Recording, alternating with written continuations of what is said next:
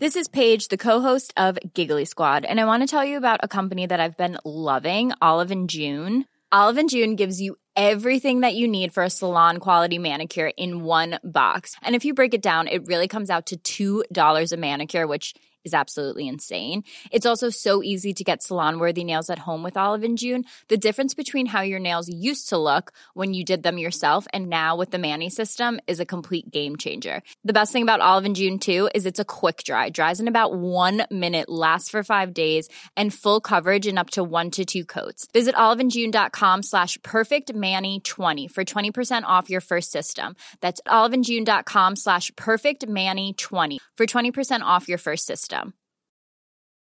Mom deserves the best, and there's no better place to shop for Mother's Day than Whole Foods Market. They're your destination for unbeatable savings, from premium gifts to show-stopping flowers and irresistible desserts. Start by saving 33% with Prime on all body care and candles. Then get a 15-stem bunch of tulips for just $9.99 each with Prime. Round out Mom's menu with festive rosé, irresistible berry chantilly cake, and more special treats. Come celebrate Mother's Day at Whole Foods Market. Normally, being a little extra can be a bit much. But when it comes to healthcare, it pays to be extra. And United Healthcare makes it easy with Health Protector Guard fixed indemnity insurance plans. Underwritten by Golden Rule Insurance Company, they supplement your primary plan, helping you manage out-of-pocket costs without the usual requirements and restrictions like deductibles and enrollment periods. So when it comes to covering your medical bills, you can feel good about being a little extra. Visit uh1.com to find the Health Protector Guard plan for you.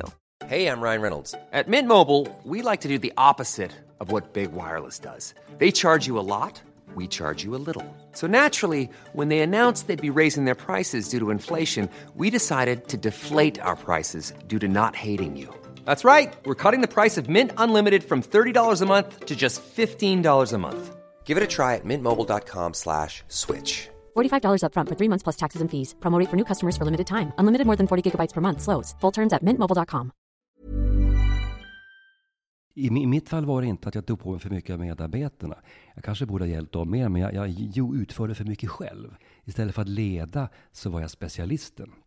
Det är ju en klassisk fälla för chefer. Att jag tycker att jag är så jäkla smart och bäst. Jag menar, jag var ju där för att jag var bra på sakfrågor.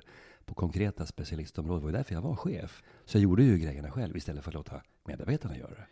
Nu vet jag att det var ju dumt. Det där har ju många fattat långt före mig, så det var ju ingen unik insikt. Men det sätter ju på spåret hur man ska leda egentligen.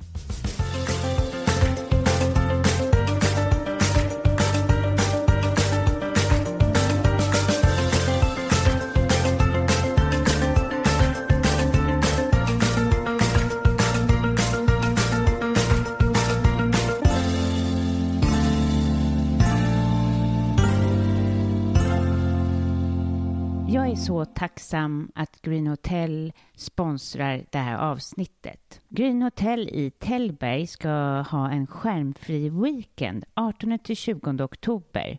Och dit är familjer välkomna för att spendera kvalitetstid. Tid som man hade förut innan vi satt med våra skärmar framför ansiktet och skapade distans. Och istället så kommer de erbjuda aktiviteter i den här fantastiska miljön. Som korvgrillning med utsikt över Siljan, högläsning av Carolina Gahn som har släppt en bok, Lillebror och äventyret, tipspromenad i vackra Tällberg och någon joggingtur och yoga. Det låter ju bara helt underbart. Och är du intresserad av att göra det här och skapa minnen med dina barn, så gå in på greenhotel.se och boka. Tack till Green Hotel.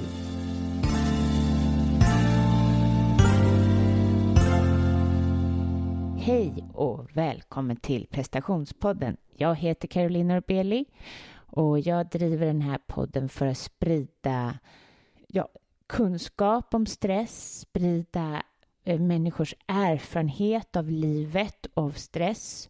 Och jag gör det här för att jag hoppas på att kunna skapa en förändring hos människor. Ja, här hör ni att jag är lite svajig i rösten. Det är jag verkligen. Jag har precis kommit hem ifrån ett yoga-retreat som jag själv har haft, yoga och vandring i Deja tillsammans med Ida Lind som jag har gjort andra saker med förut. Hon är hälsocoach och är otroligt bra på mat. Vi har haft jättehärliga dagar, men herregud, det tar en del kraft och att leda, vad man ska säga, en grupp på det sättet under så många dagar.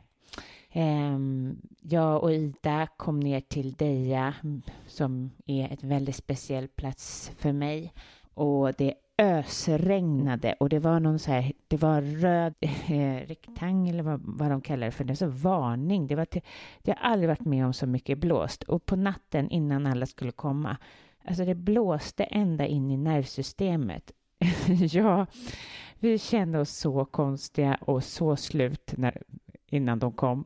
Men när de väl var där, hela gruppen, så var det helt fantastiskt. För jag oroade mig lite så här, hur ska de passa ihop? Och tänk om det blir regn. Men det var inga problem överhuvudtaget. De var så öppna med varandra. Och även, det var någon förmiddag då det regnade, så de såg bara det som positivt. Och vi hade workshops om värderingar, och de bara sög åt sig allt och var så tacksamma. Det var helt fantastiskt att få leda dem, eller vad man ska säga. Ja, vi har gått 80 000 steg upp på berget, 1000 meter över havet, och det är en helt makalös natur, så att jag har ju gjort det ganska enkelt för mig själv på det sättet att man kan inte tycka om det. Och sen tog jag in yogalärare från ön som yogade, och de var också, så att jag själv har fått yoga lite. Så har vi gjort meditationer och ätit antiinflammatorisk kost som Ida har lagat, det var helt magiskt. Men det är helt magiskt att ta hand om andra under en viss tid som inte är ens egna barn. Du vet, vi smög upp på morgonen vid 6 och bara tände alla ljus och lagade ordning frukost och så är de här människorna smyga upp och få ta del av de här dryckerna och sen få yoga. Ja, det var en stor grej för mig själv, för det här är något jag har drömt om väldigt länge. Jag kommer säkert prata om det här. Att gå från en dröm till att göra den verklig, det är verkligen mäktigt. Men nu så känner jag mest för att prata om att den här lilla yogagruppen har en WhatsApp, och igår skrev en av deltagarna det mest fina meddelandet. Hon skrev att hon var nära på att inte åka med och att jag övertalade henne. Och jag visste inte riktigt alla anledningar till varför hon inte ville, men hon kom med. Men hon beskrev att hon var rädd att inte vara inkluderad. För hon har inte samma situation som de andra på yogaresan. Hon har inte barn till exempel. Och ja, hon var rädd att hon skulle bli utanför. Men från första stund skrev hon att hon hade blivit inkluderad och att hon hade känt sig så som i en liten familj. Och först när jag läste det så bara rann mina tårar ner, för att vi håller oss tillbaka så mycket på grund av olikheter. Så vi missar mycket saker för att vi är rädda att vi inte är som alla andra. Och på många sätt är vi som alla andra, men alla har sin personlighet. Och det är olikheterna som är så värdefulla. Och vi ska inte vara så homogena som vi är i Stockholm. Eller kanske i hela Sverige, jag vet inte. Men jag kan känna att det är en sån brist. Vi måste släppa ut våra olika personligheter. Hur som helst så blev jag väldigt glad att hon kände att det inte var så på vår yoga. Och så kände ju jag också. Alla fick vara sig själva. Men Vad är det som gör att vi inte är det i vårt samhälle, kan man ju bara undra. Ja. Innan jag åkte så intervjuade jag en man som heter Thomas Eriksson som har skrivit bland annat Omgiven av idioter. Lyssna till Thomas Eriksson.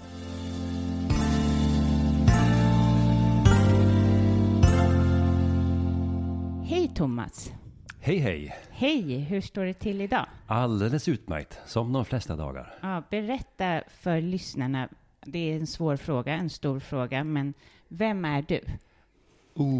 Ja, det är en svår fråga. Jag är Thomas, jag är en person som tycker det är väldigt fascinerande med mänskligt beteende. Hur vi funkar, hur vi inte funkar och varför vi gör det vi gör. Och framförallt varför det är så svårt att förutse vad människor ska ta sig för egentligen. Det fascinerar mig. Ja, där har vi något gemensamt. Ja. När gick du upp i morse? 4:30. 4:30? Ja, jag har läst på om det, att du går upp 4:30. Varför gör du det? Ja, jag vaknar då och ja, jag ställer sällan klockan utan jag vaknar, då slår jag upp mina oskyldiga blå och så ping och sen är jag lika vaken som vad du är nu. Ja, jag förstår. När lägger du dig då? Ja, när la jag mig igår kväll? Vad kan den ha varit? 10 kanske? Någonting? 10? Ja, ungefär. Ja, och sen är du utvilad. Jag tänkte att du var med i en sån här klubb, du vet. Många går ju upp. Det finns ju personlighetsutvecklare som säger att man ska gå upp 5 och så. Det passar inte alls mig. Nej, det är många som säger det. Kliv upp 5 eller 4 eller ännu mer. Få mer gjort de första 3 timmarna innan alla andra på hela dagen. Det är ju sant i och för sig. Men jag predikar inte det på det viset eftersom jag råkar ha den dygnsrytmen. Så för mig är det väldigt enkelt. Man är effektiv på morgonen, men vissa är ju trötta. Så är det ju. Och jag intervjuar dig idag för att du har skrivit en rad intressanta böcker. Bland annat Omgiven av idioter. Som kanske många av lyssnarna känner till, främst den. Hur kom du i kontakt med, eller hur kom du på idén? Ja, idén är egentligen, det är en ganska lång historia. Man ska försöka ta den så kort som möjligt. Jag skrev ju thrillers från början. Ja, eller egentligen från början så skrev jag skrev i 20 år vet du, men ingen ville ge ut mitt klotter. Nej, precis. Så att det där var ju, jag var ju väl ingen naturbegåvning brukar jag tänka på. Men till slut efter 20 år så knäckte jag koden och då skrev jag en historia om en konsult som hjälpte polisen med hjälp av ett verktyg baserat på 4 färger. Rött, gult, grönt och blått. Ungefär som en slags The Mentalist eller Profiler eller någonting i den stilen. Och det gillade förlaget då. Och så skrev jag flera sådana där böcker. Och sen så hörde människor av sig och sa att men det var ju trevliga historier. Visst, men du, det där verktyget som killen i böckerna använder. Vad kan man lära sig mer om det? Och när jag hade svarat, det vet jag inte 500 gånger, så vart jag less. Så jag skriver väl en jäkla bok på det temat och det blev Omgiven av idioter. Som jag döpte den till det själv, jag designade omslaget själv, jag satte ihop den och gick runt till mitt dåvarande förlag. De sa att det var jag som var idioten. De sa att det här är ingenting att ha. Ingen vill ha det här, vem vill läsa om detta? Nej, folk kommer bli arga, du vet. Och det visade sig ju rätt till slut då. Och det är fult omslag och en korkad titel framförallt så ger det iväg. Men jag har aldrig tagit goda råd riktigt sådär enkelt. Så jag satte ihop den ändå. Fick finansiera den själv. Sen blev jag ju geniförklarad. Men det var långt senare. Men det var historien bakom egentligen. Men om vi backar bandet, hur kom du in på skrivandet då? Hur kom jag in på skrivandet? Då är vi tillbaka till då är vi tillbaka till tonåren. Ja. Jag tillhör de där författarna som har lådorna fulla med manus som ligger och skräpar. Som vad härligt. Ja, vad härligt. Ja. Du vet, ja, härligt ja. Du vet hur många, apropå tidiga morgnar, jag under någon period klev upp 02:45 i flera år bara för att hinna med 3 timmar verkligen innan barnen skulle upp på det dagis. Jag har säkert 10 färdiga manus i lådorna som alla sett dagens ljus. Det är ganska bra i de flesta fallen, för mycket av det är bara skräp. Ja. Men det var bra träning. Verkligen. Nej, jag ville skapa, jag hade någon fascination om jag tror den här myten om författaren, den här, du vet, sitta på bryggan och dimman och ett glas rödvin och verka fram fantastiska berättelser. Jag tror det var något sånt. Ja. På något vis som lockade. Men jag hoppas att det var något större i och med att jag höll ut i 20 år innan det värt någonting. Så, ja. Och du måste ha en tålmodig fru som låter dig gå upp sig där på. Ja, du tog ju inte tid av hennes. Nej, jag tog ju inte tid av henne. Det gjorde jag inte. Hon fortsatte sin skönhetssömn. Så det var inga bekymmer. Ja. Nej. Ja, hon hörde smattret kanske. Det tror jag inte heller hon gjorde. Jag tror inte hon brydde sig särskilt. Hon brydde inte, nej. Det är bra att inte behöva mycket sömn. Ja, det där är ju tveeggat svärd. Jag behöver uppenbarligen mindre än många andra. Ja. Men jag har sett, jag lyssnade på en föreläsning av en amerikansk, han var psykiater och han jobbade även med brain scanning. Och han visade bilder på hjärnor med sleep deprivation, alltså sömnbrist, insomniahjärnor. Ja. Det fick mig att tänka om. Det var stora hål på bilden. Han sa, det här är inte fysiska hål, men det är områden som är nedsläckta här. Ja. Så se till att få dina skjut. Så det där har fått mig att tänka, måste jag erkänna. Absolut, så är det ju. Jag är inte heller egentligen jag tror inte på för lite sömn. Jag tror att man utsätter sig själv och sen vet man inte heller hur djupt man sover. Men massa förlag sa ju nej, men du stod på dig. Vad var det som drev dig? Jag tyckte det var viktigt. Jag hade ju arbetat med DISA-modellen eller diskmodellen, det är ju samma sak, det är bara olika versioner. Den hade jag ju arbetat med sen, massor år tillbaka i mitt jobb som konsult. Och visste att den kunde användas ganska bra till vissa saker. En del är ju upprörda för att den kan inte täcka allting, men det har ju ingen påstått heller så vitt jag vet. Men det den är till för funkar den bra för, är min upplevelse. Och jag tänkte att, är det inte ganska bra att sprida det här till människor? Det vore väl fint om fler kände till det och kunde göra sina egna slutsatser av det. Och det har ju visat sig stämma faktiskt. Men för de som inte vet då, vad härstammar den här diskmodellen ifrån? För jag tror folk är nyfikna. Vad kommer det? Det är inte du som har hittat på det här utan... Nej, jag har bara tecknat ner något som fanns sedan tidigare. Jag har inte uppfunnit någonting, utan jag har bara skrivit ner det som fanns sedan tidigare. Den finns ju, alltså ursprungstänket kommer från Marston som var en psykolog och på den tiden betraktades som vetenskapsman. Det kanske vi inte skulle säga nu 2019. Jag är helt på det klara med det. Men han tog fram en viss grund som sen låg till sig. Under 50-talet tog en man som heter Clark fram något som kallas för vektoranalysen. Där han försökte se och hitta de här olika beteendemönstren då. Och sen har det utvecklats via en lång radda människor. Mycket inom det privata näringslivet. Så det har ju inte gått den officiella formella forskningsuniversitetsgången. Så därför så har vi inte riktigt, vi kan inte beskriva det som vissa andra grejer. Och jag vet om det. Men och det menar du till diskmodellen som ju har funnits i 40-50 år någonting va. Sen förfinas den ju hela tiden och sen så, jag skrev ner den för jag tyckte det var intressant. Jag ser mina böcker som konsumentupplysning ganska mycket. Det finns där ute och den används i näringslivet och inom stat och kommun också för den delen. Så att jag tycker det är rätt bra att människor vet vad det är. Absolut. Men kan du beskriva de här färgerna? Ja, det den beskriver är ju först och främst det är egentligen det är som en fyrvägsgraf med två axlar. På den stående axeln så har du sakorientering och så har du relationsorientering.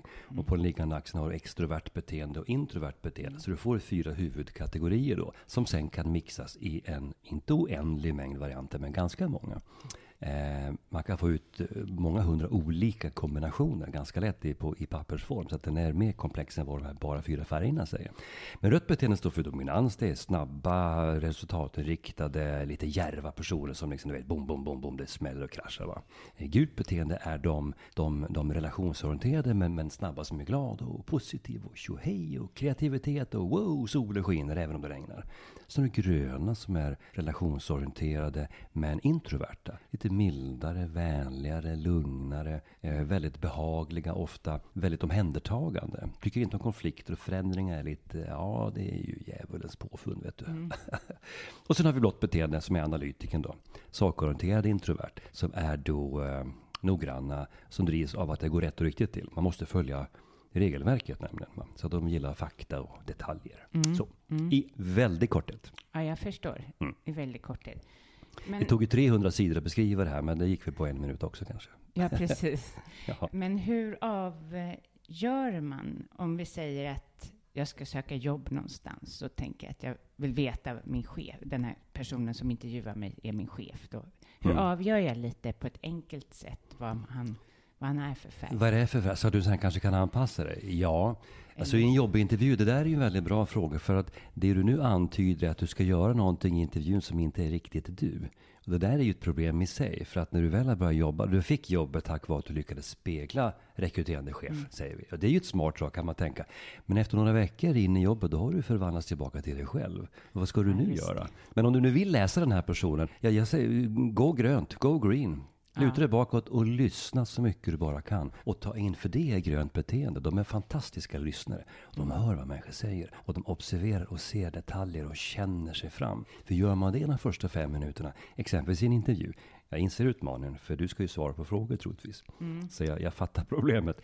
Men då har du ganska mycket information om den där personen. För de flesta är ju sig själva hela tiden. Så det avslöjar mycket om du har antennerna ute. Precis. Faktiskt. Men du måste vara lite närvarande och lite... Ja, du måste vara där, va?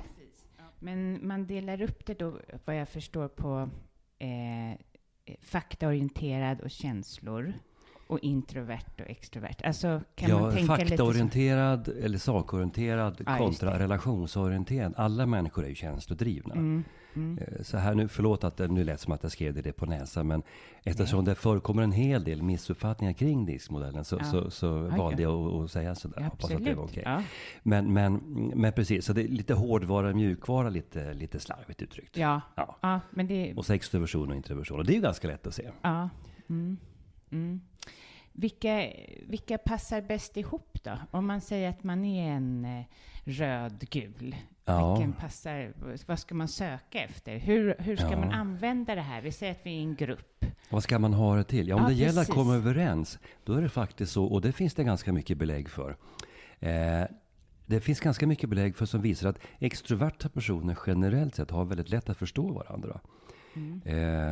Extroversion står för en speciell typ av energi. Man gillar att vara i centrum och det ska vara action och det ska hända grejer och du vet, sitta still, det är ju döden, du vet, det är multitasking, öppna kontorslandskap, det ska liksom puls, va. Och det är både rött och gult. Och de känner ofta igen, det är en väldigt bra matchning när man ska jobba ihop, för man behöver inte liksom förklara sig hela tiden. Nej. Samma sak gäller på den introverta sidan. De gröna och de blå känner igen den typen av energi. Men den är ju annorlunda. Det är ju mera luta sig bakåt, iaktta, observera. Vill inte stå i centrum. Vill jobba själva, göra en sak i taget, tänka en tanke till slut. Slippa babbla med allting. Så de känner ju igen sig också. Så blått och grönt är också en väldigt god kombination. Så extrovert, nu syns inte hur jag viftar här, men extrovert tillsammans, introvert tillsammans. Det är naturliga kombinationer. Men problemet är att du kan ju inte göra så. I ett arbetslag kan du inte dela upp människor så. Nej. Därför att då får du ju en väldigt skev total. Men det är så människor kommer att gruppa ihop sig. Om man bara säger, sätt ihop det med vem vill du välja? Ja, jag jobbar med Karin eller Bengt här. Och då är det ofta den energin du hittar. Så måste du hitta liksom jämfört med så relationsmänniskorna ska jobba ihop. Det vill säga de gula och de gröna. Och då har du en som gärna lyssnar och en som helst pratar. Och det är den gula, va? Omvänt de sakorienterade, det är ju de blå och de röda. Men det är mycket tuffare för att du vet, rött är gasen och blått är bromsen. Så det blir mycket svårare där att hitta rätt tempo. Vet du. Där blir det lite friktion. Ja, där kan det bli värmeutveckling. Ja. Men jag tänker, nu har vi inte testat min man, men han är, alltså, jag tror att de på hans jobb kan tro att han är blå. Alltså att folk kan tro att han är blå. För han är väldigt liksom sakorienterad, men jag tror att han egentligen är röd. Okay. Alltså att han egentligen har det för att han vill stå på scen. Han gillar det, men att man anpassar sig till olika familjeställningar och att det är med många fler andra röda, att man tar olika positioner. Kan det vara så, eller? Ja, alltså gruppdynamik är ju ett jätteämne. Det behöver 3 timmar till bara det. Ja. Men alltså det är ju, precis som du säger, du sa ju svaret på din egen fråga. Var du landar i gruppen. Och det är ju det här alfabeteendet. Alltså röda personer, nu generaliserar jag. Men röda personer är ju alfahonor och alfahannar. Det är ju bara så. Det kan få tycka vad de vill, men det är så det är. Det är alforna. Men tar du 2 alfor och hoppar in dem i samma rum, då uppstår en ibland tyst men dock kamp. Det blir så. Människor brukar fråga, men hur vet man vem som är alfan? Jag säger, om du känner dig osäker inför en annan person, då är det inte du. Då är det den andra som är alfan. Det är inte bara rött beteende, men det kan mycket väl vara så. Jag kommer ihåg när jag gick nog i 9:an, tror jag.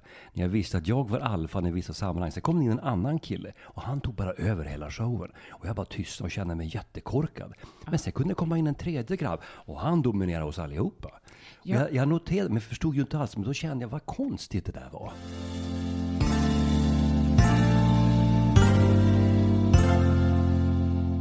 Jag coachar ju och jag har faktiskt några platser kvar. Så är du intresserad av att skapa förändring eller om du har problem med stress eller utmattning som jag är specialiserad på, så är det bara att höra av dig. Eller om du är intresserad av att gå min stresscoachingcirkel. Jag har en stresscoachingcirkel där man ses en gång varannan vecka. Den börjar den 21 oktober och det är på Kungsholmen.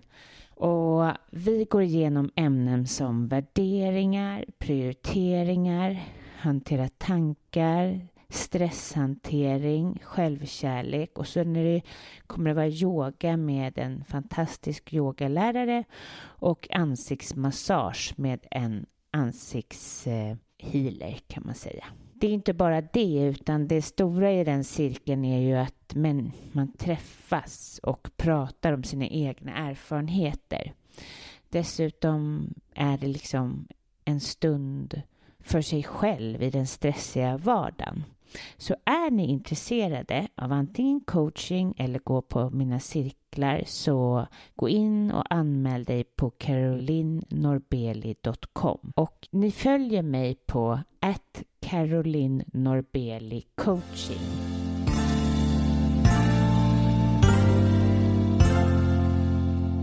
Jag kan märka, för då, det kan ofta vara så med män, tycker jag, när man, alltså det kanske... Med män? Nej, det kan vara tjejer också, men i alla fall män i min närhet. Då kan jag se att min man då är lite missnöjd när det kommer in en annan.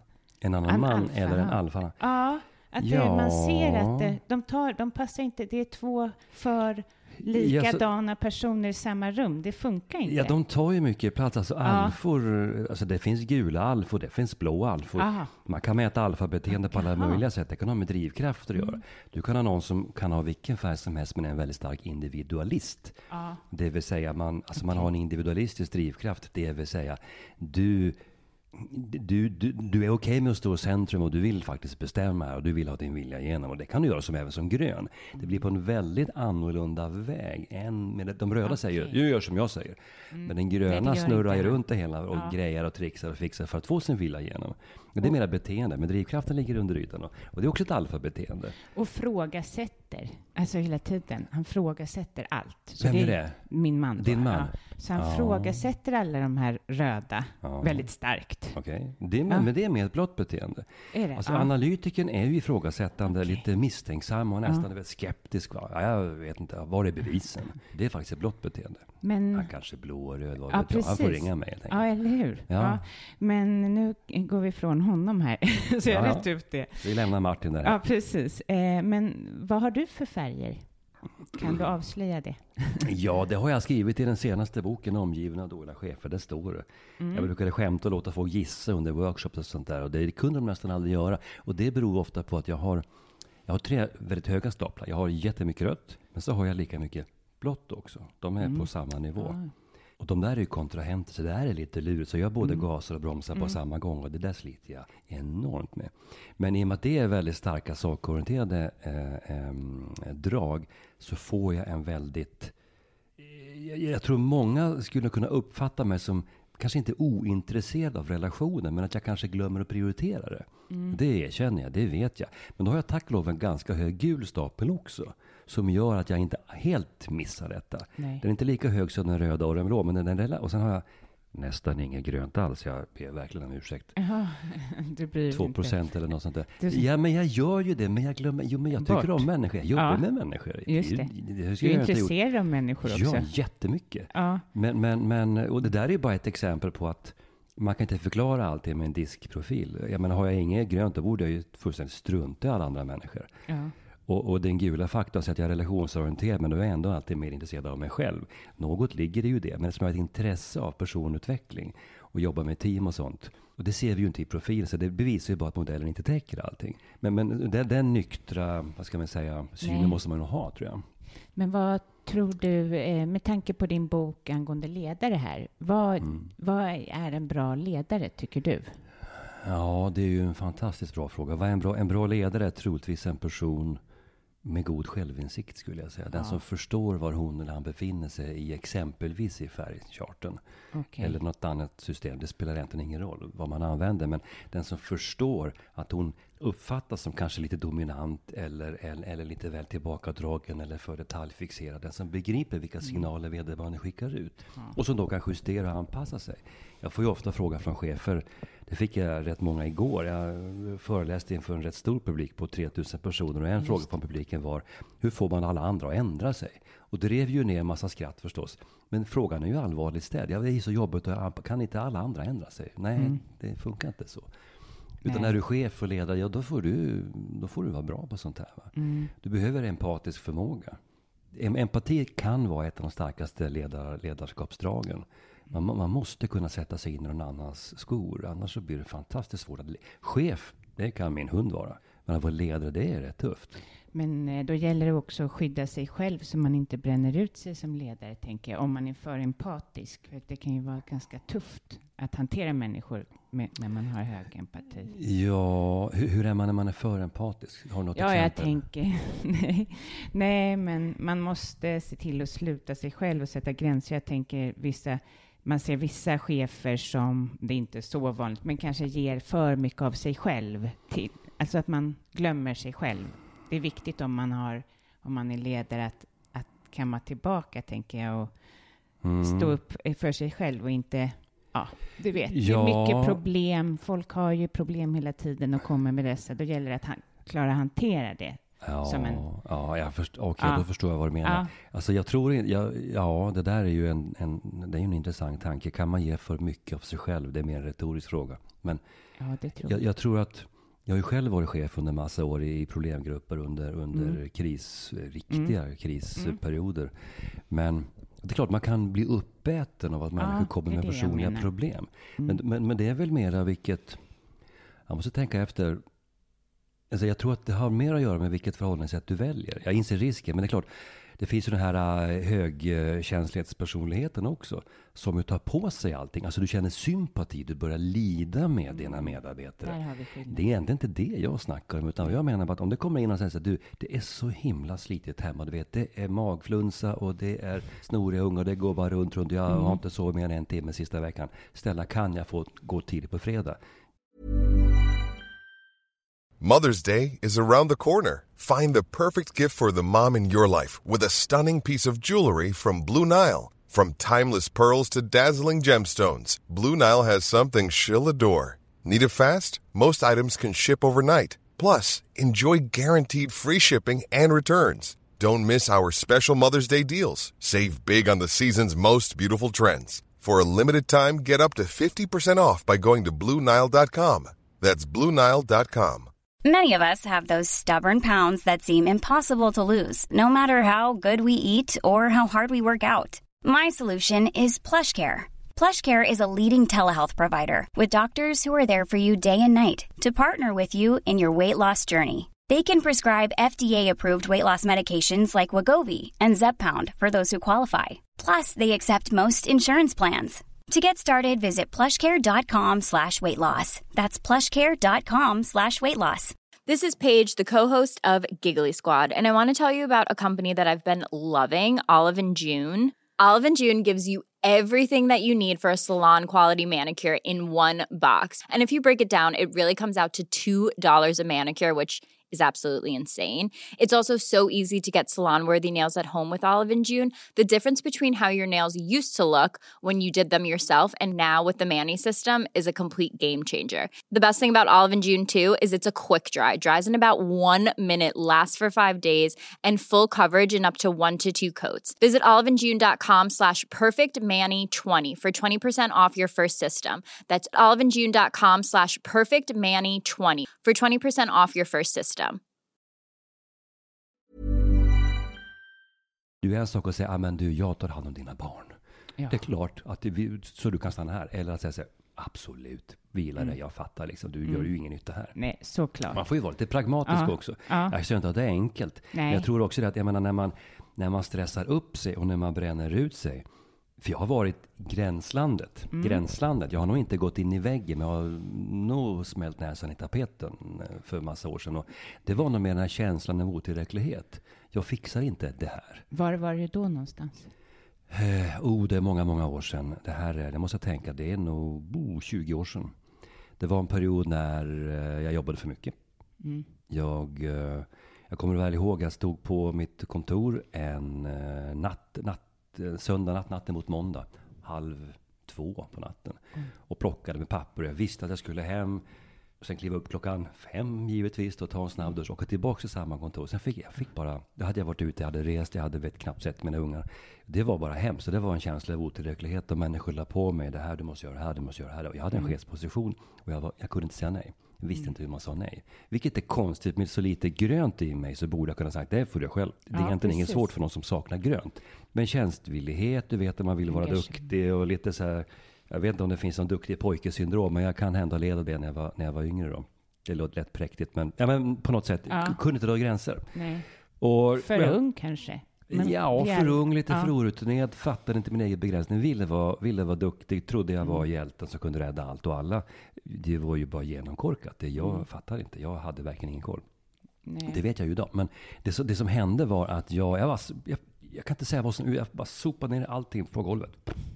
Papper, dokument, dator, skärm, allt jag åt tillbaka. Bara sopa rent hela bordet. Och skrek och hoppade i golvet. Sen så slog jag igen dörren och åkte hem. Och så skickade jag ett sms till min dåvarande chef som sa att jag kommer aldrig mer tillbaka, ring inte. Gud, och så sa jag till mig, jo, men som bra, men stresscoach tycker jag det.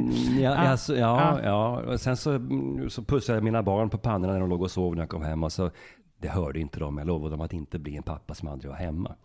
Sen sa jag till min dåvarande fru, vi är inte gifta längre, men då sa jag att om någon ringer mig imorgon så är det helt okej att hälsa att jag är död. Det går fint. Du var ganska trött på det där. Ja, jag var så att jag kliver aldrig mer ur sängen. Nu är det bra.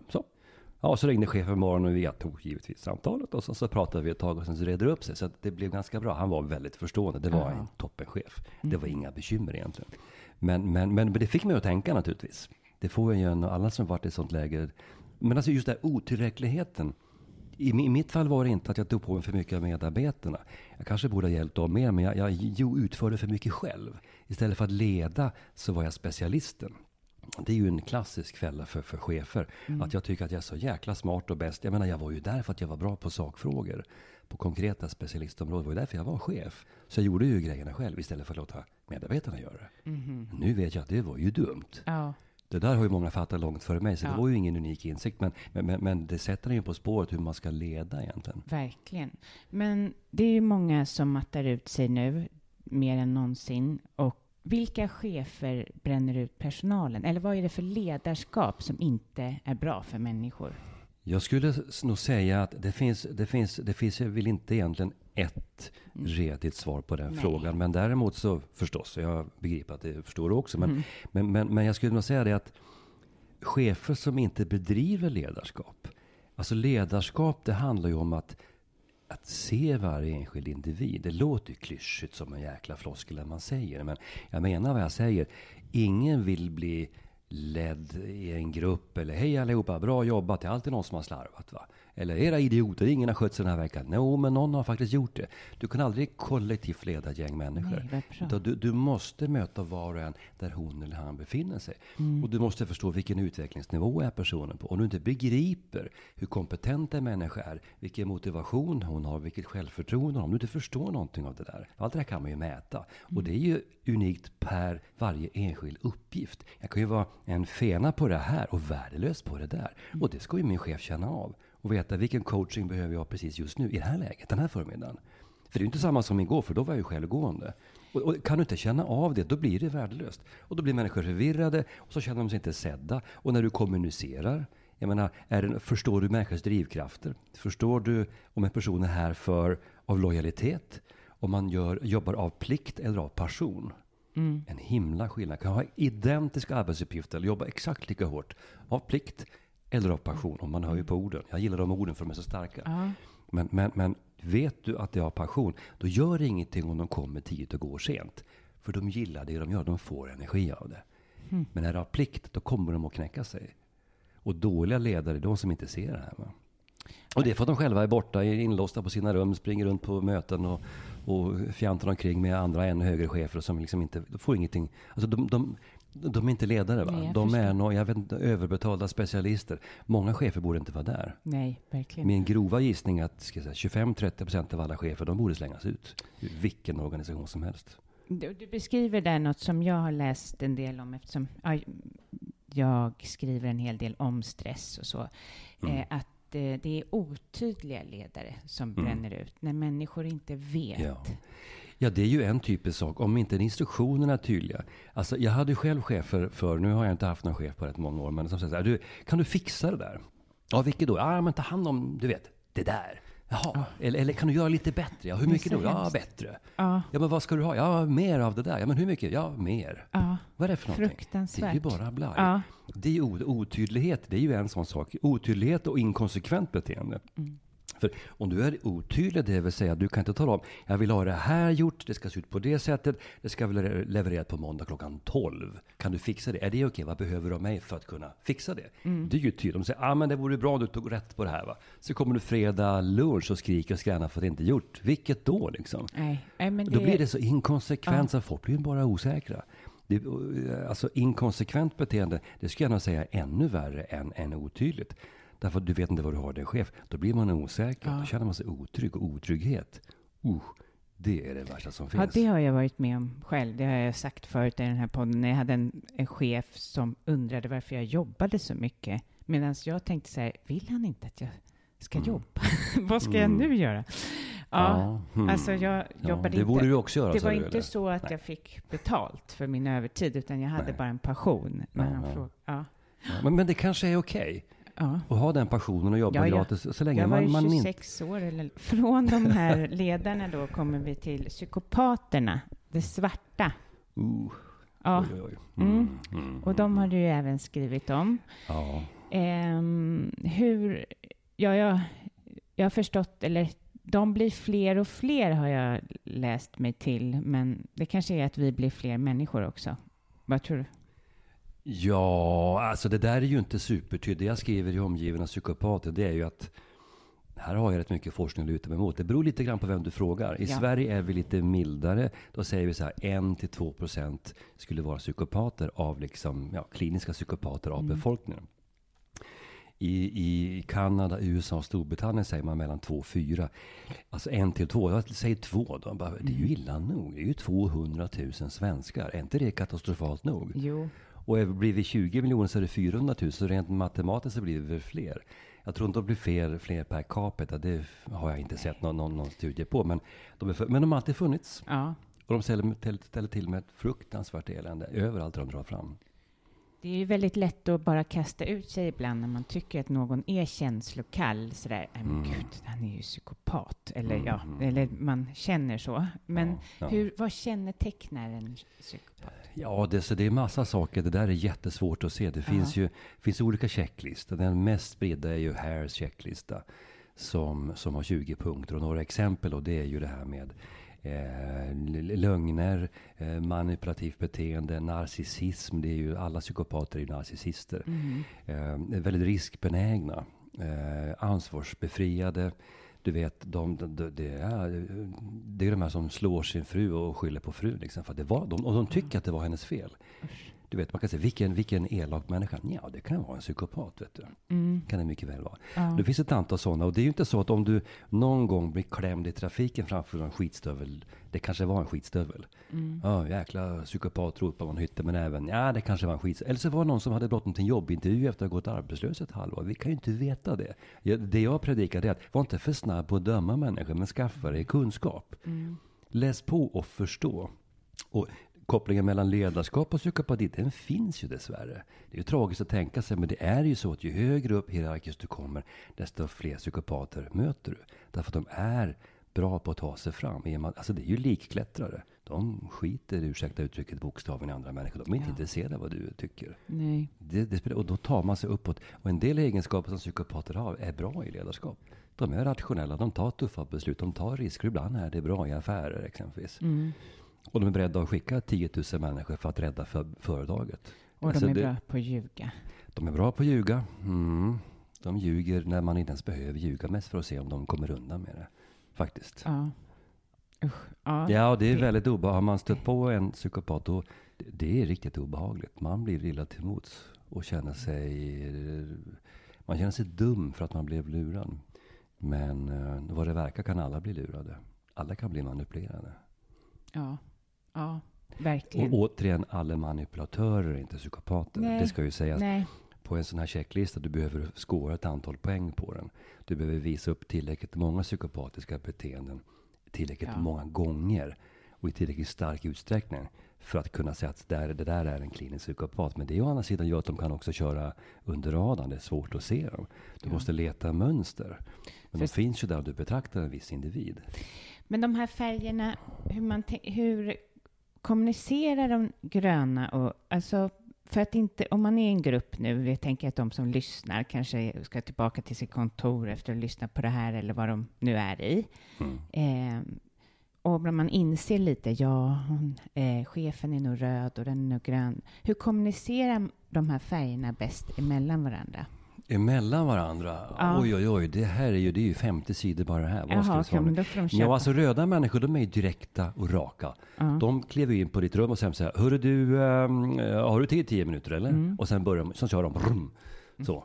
En gul kommer in och säger, tjena, hörru, du vet att vilket väder, tänk, september och så, vad varmt det är. Men det är lite kvalm, du vet, hemma så blåste det en orkan igår, det föll ett träd rakt över ett annat träd och du vet. Och förresten, vet du vad, att du har spilt kaffe på byxorna, så och det var jag inte kom in för att säga, du måste nästan snygga till dig. Och en grön, jag skulle vilja, men det är klart, men du vill upp, då kan jag hjälpa dig med någonting istället för att gå till vad de verkligen vill. Va? Och en blå skickar ett mejl där det står punkt 1a. Vad är protokollet? Väldigt grovt förenklat naturligtvis. Jag fattar att alla som lyssnar fattar det också. Men ungefär så. Men när du ska prata med en röd, om du vill nå fram med enkla smörja, då bara spegla ut sånt beteende. Mitt bästa tips för att hantera rött beteende är att kom till poängen någon gång. Tänk igenom, vad ska du säga? Sätt upp 3 punkter, gärna skriftligt. Sätt upp det. Är det här det jag vill ha sagt? Så går du in så bam, lämnar rummet.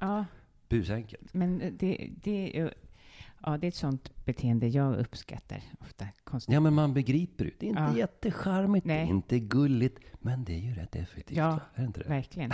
Ja. Ska du snacka med en gul person, då kommer du in helst med ett leende på läpparna. Du säger någonting personligt. Vad kul, jag såg det du hade gjort där borta. Toppen. Hörru du, det var ju inför det här mötet nu. Har du hunnit med dina grejer? Jag är klar med mitt. Behöver du hjälp eller? Du vet, men du kör lite, tjena. Då blir de i god stämning och tycker att det känns härligt, va? Och så lämnar du över protokollet, för de har nämligen glömt att printa ut. Jag tog en till dig också. Vad schysst, du är en riktig kompis. Är du med? Ja, och när du är och föreläser eller har workshops, vi antar du har på företag så.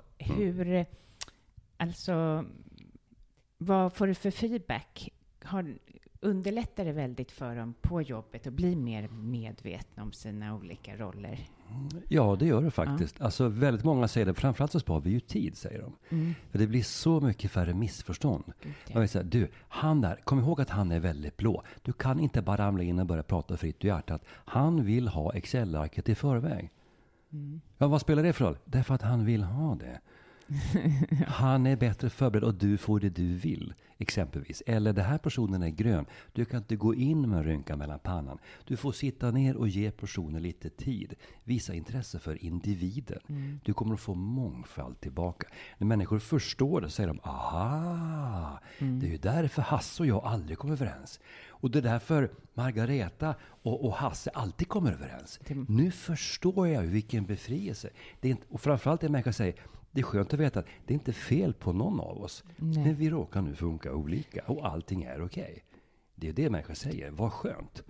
Det måste vara en hel del skratt när folk kommer på vad de är. Gissa. Om du visste. Det här är det roligaste övningarna man gör. Folk skrattar i byxan ibland. Och de skrattar ju åt sig själva väldigt mycket. Det ger väldigt mycket igenkänning. Gode Gud, så där gör jag. Nej. Jag är ju alltid så, vad jobbigt. Jag har sagt det åt dig, men du vill inte lyssna. Nej. Det är inte charmigt, det är faktiskt bara jobbigt. Jag vet, sorry. Jag var på en ledningsgrupp här i juli, mitt i värsta hettan. Extra kallat möte för att det hade hänt en grej och aktieägarna undrade. 8 personer, bara män, vilket är lite trist i och för sig. Men då säger man så här, du är lite väl blått nu. För mycket, vi hinner inte. Vi är inkallade i shorts allihopa. Gå inte in på detalj. Nej, okej, bra. Sorry, det var ekonomichefen. Tänka sig. För mycket blått, Göran. Kan du släppa det där? Vi måste vidare. Ja, du har rätt. Bra, jag glömde av mig. Istället för att ge en lång harang kring varför han måste skynda på sig. För mycket blått. Spara 5 minuter. Det är bara ett exempel. Men blir alla nöjda med sina färger? Jag kan tänka mig att man inte blir det. Nej, det finns de som säger att det där är visserligen jag, men jag vill inte vara sån. Nej. Ja. Om jag skulle ställa dig en fråga. Vilken färg tror du väldigt många vill vara fast de inte är det? Röd. Ja, helt rätt. Men varför är det så? Vi lever i en sån tid, tyvärr, där den extroverta människan premieras. Men jag hoppas att det kommer även om jag är extrovert själv. Men jag tror att det är därför man vill vara. Det är den här som syns och skriker högst som överlever det här samhället, antar jag. Det är faktiskt sant. Det är faktiskt så att extroversion har blivit normen i samhället. Usch. Idag säger man, sa du usch? Ja, det tycker jag. Ja, det är synd. Ändå är du extrovert själv. Ja, men jag gillar ju de här tysta och de som har kunskap och så. Jag lirar jättebra. Jag älskar nördar. Tysta nördar. Som hjälper mig. Alltså jag kompletterar dig. Ja, verkligen. Ja, det är ju toppen. Ja. Ja, men det har ju blivit så. Jag menar, kidsen i skolan idag som är lite introverta och tysta. De får ju höra av sina lärare. Du måste kliva fram och ta plats. Du måste ta för dig. De vill ju sitta och räkna matte, vet du. Men när jag gick i skolan, då sa man åt mig att hålla klaffen och jobba. Exakt. Därför då var introversion normen. Jag tror det var lika fel. Jag tror det ska inte vara en norm. Det ska nog vara det som faktiskt står i läroplanen. Att utbildning ska anpassas till varje enskild elevs personliga förutsättningar. Det är ju vad det står i läroplanen, råkar jag veta. Nej, och det görs inte. Idag är allt anpassat efter det långsammaste. Nej, det är precis som en kund till mig hon pratar alltid om att hon får alltid höra, du måste ta mer plats, du måste göra det här. Hon måste ju ingenting. Hon måste vara sig själv. Ingenting. Nej, man måste ingenting, och det är den första att säga att man måste ingenting. Nej. Det låter ju så himla klyschigt, men var dig själv. Alltså det här med, jag får ibland höra så här, ja men ska man kategorisera människor? Ska man stoppa människor i fack? Ja, det gör vi ju hela tiden. Det finns 2 typer av människor, du vet, det finns män och så finns det kvinnor. Det finns 2 typer av människor, hundmänniskor och kattmänniskor. Det finns 2 typer av människor, morgonmänniskor, kvällsmänniskor. Det finns 2 typer av människor. De som delar in människor i olika typer och de som inte gör. Jag råkar tillhöra den här förra kategorin. Men utmaningen är ju inte att försöka låta bli att sätta stämplar. För det gör vi ändå. Tyvärr, vi gör det. Men tricket är att inte värdera det och säga att det där är bättre. Eller det där är sämre. För det tycker jag är fel. Det är ju något jag har lärt mig under flera decennier. Att det är okej att vara röd, gul, grön, blå eller vilken som helst kombination. Så länge du har självinsikt och fattar hur du blir, hur människor ser dig. Ja. För då kan du använda det till någonting smart. Istället för att bara stömla runt i livet. Stömla, det är norrbottniska. Ja. Du hörde min dialekt när jag blev ivrig. Alltså att bara trampa omkring och till jag är sån och du får inte ha, okej. Och sen bara bete dig. Nej. Eller så visar det sig att jag är röd så jag kommer nu bli lite ohövlig här nu. Nej. Vem sa det var okej? Absolut inte. Skärp dig. Man måste jobba med sin Eller färg. jag är grön så jag tänker inte ta några konflikter. Nej. Du får lära dig det, vet du. Därför att du är vuxen människa. Så du får ta en konflikt faktiskt och hantera det. Det är ju ingen ursäkt, det är bara en förklaring det här. Vem tror du är någon färg som är bättre på stresshantering liksom, eller klara av stress? Stå emot stress. Den frågan har jag fått förr och det svaret är också ganska krångligt, men jag tror ju att de sakorienterade människorna, det vill säga rött och blått, de har ändå en viss distans till, alltså stressen, det är ju oftast i relation till andra personer. Är du väldigt känslomässig så är du ju naturligtvis lite naknare, tror jag, för stress. Jag menar, inom vården exempelvis finns det ju väldigt mycket stress och en hel del utbrändhet, och där har vi, det vet vi statistiskt, jättemycket grönt beteende. Och det är för att gröna är ju hjälpare. De är ju där för att de vill göra gott för andra. Det är ju liksom, verkligen. Och inte sällan deras drivkraft dessutom. Men jag vet att, återigen, stress för mig, det handlar om, jag menar, det här kan du uppenbarligen bättre än mig, men för mig är stress, om jag har en lista med 100 saker att göra, det är inte de 97 jag stressar upp mig över. Utan det är de 3 jag inte hann när jag sitter på vägen hem fredag kväll. och tänker jäklar, de 3 grejerna behöver inte gjorda. Och de snurrar i huvudet hela helgen. Jag lägger hela helgen massor av energi på att inte utföra dem. Det är stress. Och det kan ju vem som helst hamna i. Då är ju blåa personer bättre på att strukturera och skapa ordning i sin agenda. Och dessutom, det hanns ju inte med. Å andra sidan, tempo är ju inte allt, va? Nej, och röda är ju verkligen. de är ju så snabba och de kan ju kasta det på någon annan om det skulle vara som en skula. Far runt och vimsa lite grann ärligt talat och hittar inte sina papper. Och det är ju stressigt. Och gröna får mest bara ont i magen för att vem vet hur det här ska sluta. Ja. Kan inte be om hjälp och ta på sig alla andras jobb istället. Det är nog viss skillnad. Jag kan inte bevisa detta, men det här är baserat på egna upplevelser och erfarenheter. Men då tror jag blå är bäst på det. Ja, utifrån det perspektivet. Men de är ju alltid ganska iskalla. De är ju kyliga, va? De är otroligt klarsynta och väldigt nyktra.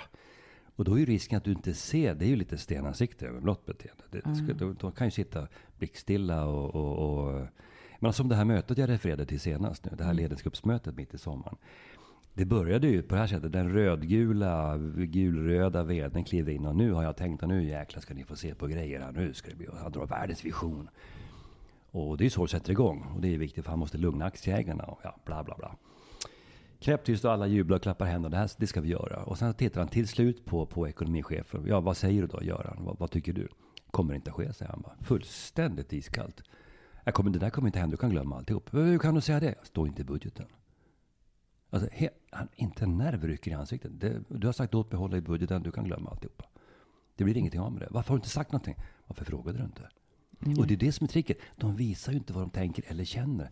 Så när det kommer till stress och kanske första åtgärden till utbrändhet, jag tror inte du ser det ens. Utan en vacker dag så är stolen tom. Och du har inte hört någonting.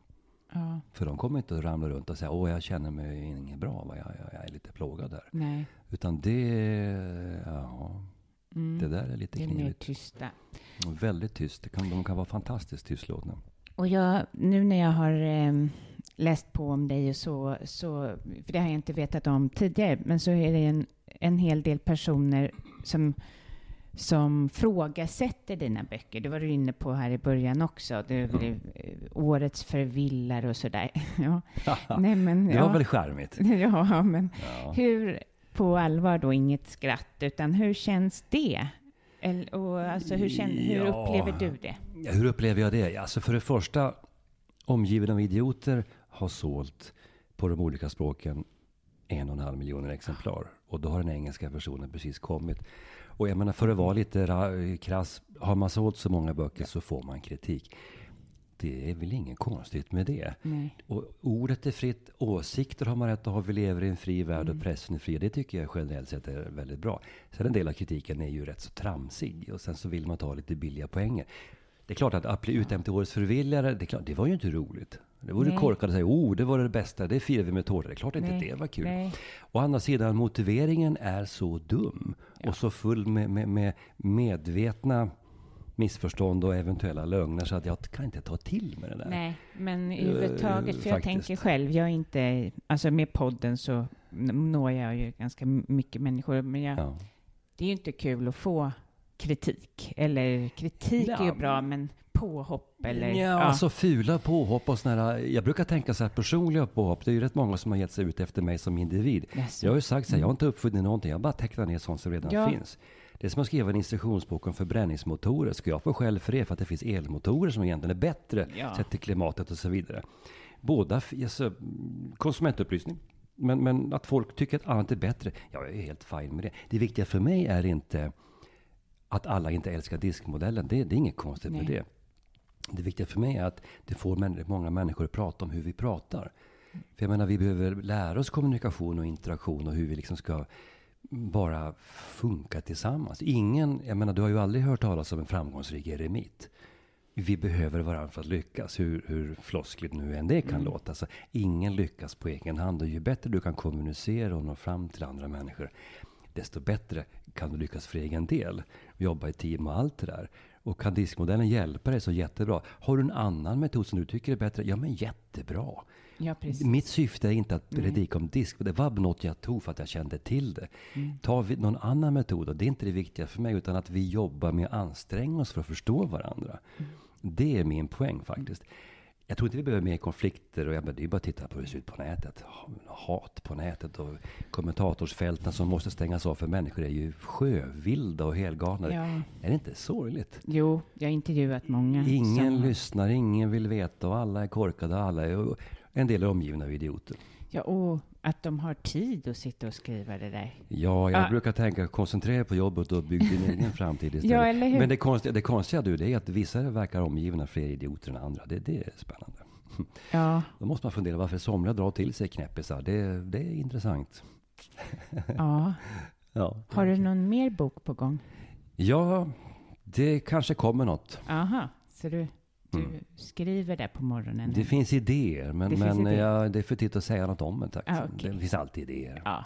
Ja. Men hur många böcker är det nu? Det är omgiven av idioter, omgiven av psykopater, omgiven av latmaskar, omgiven av dåliga ledare.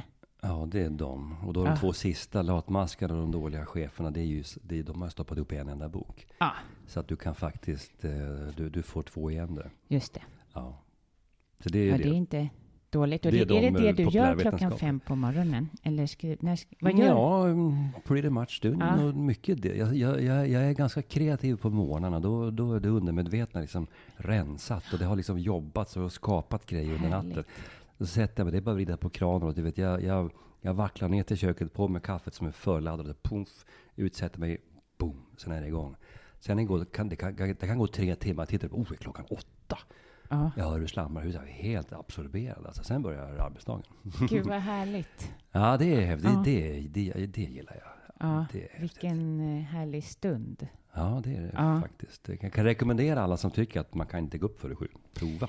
Nej, för det finns ju de som säger att man ska gå upp och liksom skriva av sig själv lite grann av sitt personliga på morgonen när man är i det stadiet för att rensa ut till en bra morgon. Ja.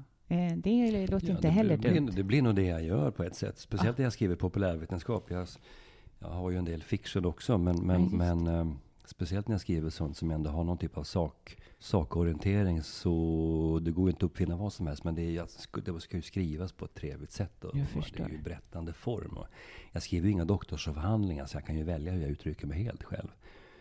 Det behövs också. Det kan man också läsa. Jag säger ingenting om böcker med 100 sidor fotnötter. Det är okej, men det är inte det jag levererar. Nej. Och om man vill komma i kontakt med dig, och vad vänder man sig då? Ja, beroende på vad man vill. Jag finns ju på alla tänkbara sociala medier. Men annars så finns det en hemsida med ett kontaktformulär. thomaseriksson.com. Man kan också mejla direkt info@thomaseriksson.com. Det regnar grejer där, men jag försöker, jag har hjälp med det. Vi försöker återkomma på precis allt. Ja. Har man förfrågningar om, man var hjälp i en organisation eller en föreläsning eller vad det nu kan vara, så hör av er. Ja, absolut. Det tycker jag. Tack snälla för idag. Tack för ett jättehärligt samtal. Tack själv, och det var jättekul att få prata med dig.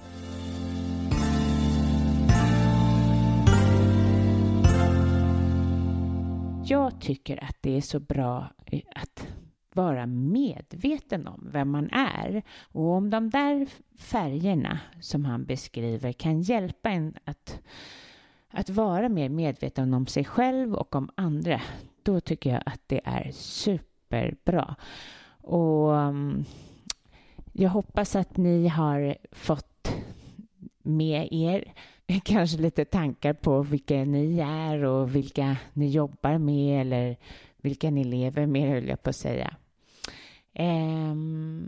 Jag tackar så mycket för att ni lyssnar. Det är fantastiskt, och sprid gärna. Gå in och recensera på iTunes, så skulle jag bli superglad. Men annars kan ni ju sprida i era sociala medier. Ni följer mig på @CarolineNorbeliCoaching. @CarolineNorbeliCoaching. Jag har inte den lättaste stavningen direkt. Tack för att ni lyssnar, och tack för alla mejl som jag får. Och ibland hinner jag inte svara på allt, men jag är supertacksam. Hej då!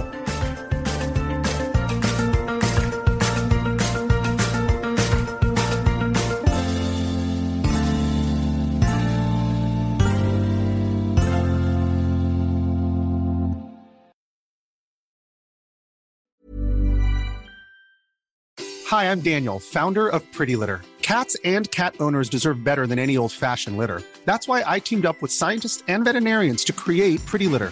Its innovative crystal formula has superior odor control and weighs up to 80% less than clay litter. Pretty Litter even monitors health by changing colors to help detect early signs of potential illness. It's the world's smartest kitty litter. Go to prettylitter.com and use code ACAST for 20% off your first order and a free cat toy. Terms and conditions apply. See site for details. Even when we're on a budget, we still deserve nice things. Quince is a place to scoop up stunning high-end goods for 50 to 80% less than similar brands. They have buttery soft cashmere sweaters starting at $50, luxurious Italian leather bags, and so much more. Plus, Quince only works with factories that use safe, ethical, and responsible manufacturing. Get the high-end goods you'll love without the high price tag with Quince. Go to quince.com/style for free shipping and 365-day returns.